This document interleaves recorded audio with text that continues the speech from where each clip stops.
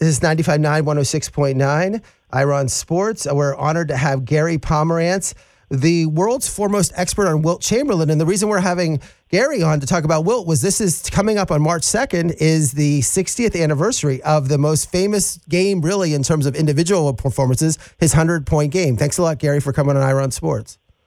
It's fun to be on with you, Ira. So tell me about Hershey Park Arena in 1962. I mean, talk about you break this down. There wasn't media. There was no ESPN. There was nobody there, and there's not even an audio recording of the game. Right. Well, there is actually of the fourth quarter play-by-play on WCAU radio, but that's it. No TV. The game was launched into sports mythology, and it lives in the imagination. 100 points, one player. Sports likes to use this term triple-double. Well, here's the only single triple in NBA history. Wilt Chamberlain was 25 years old at the time. He was a luminous figure.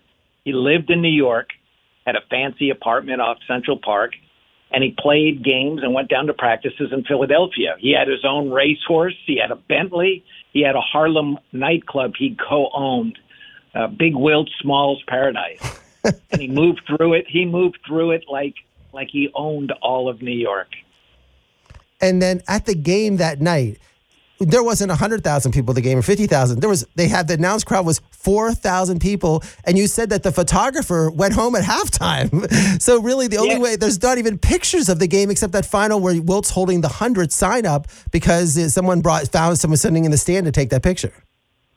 So you have to put aside all notions of the NBA today, the glamour, the glitz, the exploding lights. Back then, the NBA was like a lounge act, in search of itself. It was a carnival. The old joke went that the crowds were so small that the PA announcers would introduce the starting lineups, and then they would introduce each fan.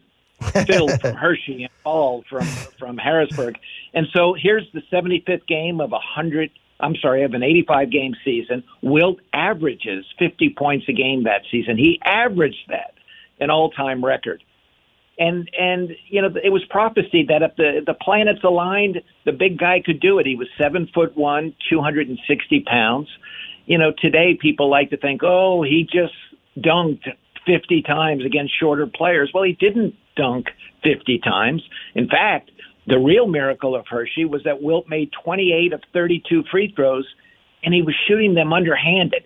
He would bend down low, and his knees would flare out. He kind of looked like an adult trying to sit in a kindergartner's chair.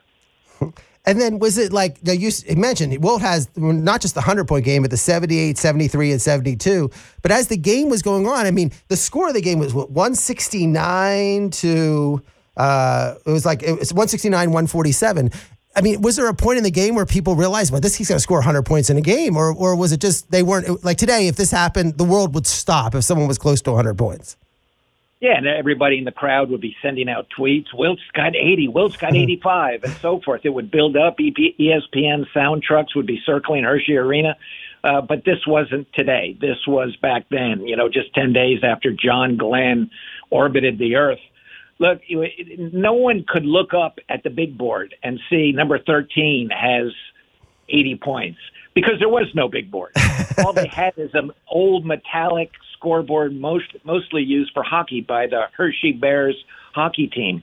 But everything changed with about 7.5 minutes to play when the famous PA announcer Dave Zinkoff, Zink, announced, "Ladies and gentlemen, a new scoring record has been set by Wilt Chamberlain. He has 79 points." And at that moment, Ira, everything intensifies. The Warrior players, their curiosity. Can the big fella do it? And remember, for a guy to score 100 points, he not only has to have a healthy ego, he's got to have teammates who are willing to be accomplices.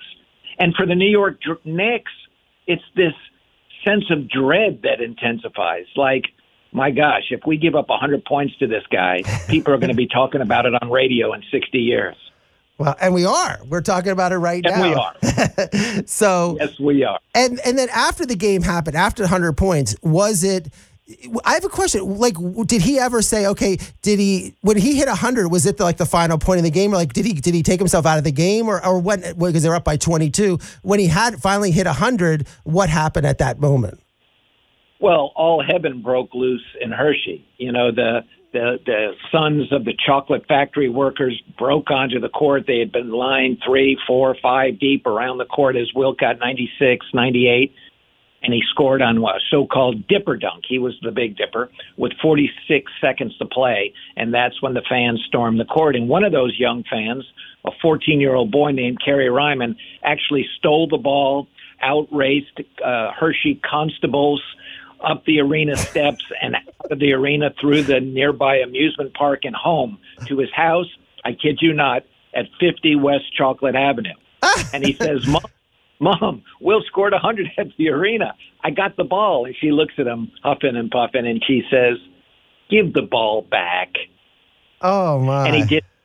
He kept it, and he played with it. There was no real thing as today with sports memorabilia in a healthy market. So he played with it. He put it away, and he was convinced to put it on the market in auction after Wilt died at the age of 63 in 1999. And do you know, Ira, that ball sold for $551,000? But there was a controversy. An official from the Philadelphia Warriors, then the 76ers, named Harvey Pollack, said that wasn't the right ball. We took the ball Wilt scored it with out of play. So they suspended the auction. The Leland's Auction House in New York did its due diligence. They came back about 6 months later, put it on again, put it on the auction block. And whenever, an auction item, its authenticity is even slightly questioned, its value goes down. And this time it sold for significantly less, $67,000, $484,000 less than the first time. Well, Gary, I really appreciate it. I know you're extremely busy, and I really appreciate you coming on. We have the anniversary coming up in a couple of days of this 100-point game, and I doubt we will ever see another 100-point game. I mean, Kobe's 81 was close, but still so far away. But I really appreciate you coming on Ira on Sports and talking about Wilt's 100-point game. Fun to talk with you, Ira. Thanks for having me on the show.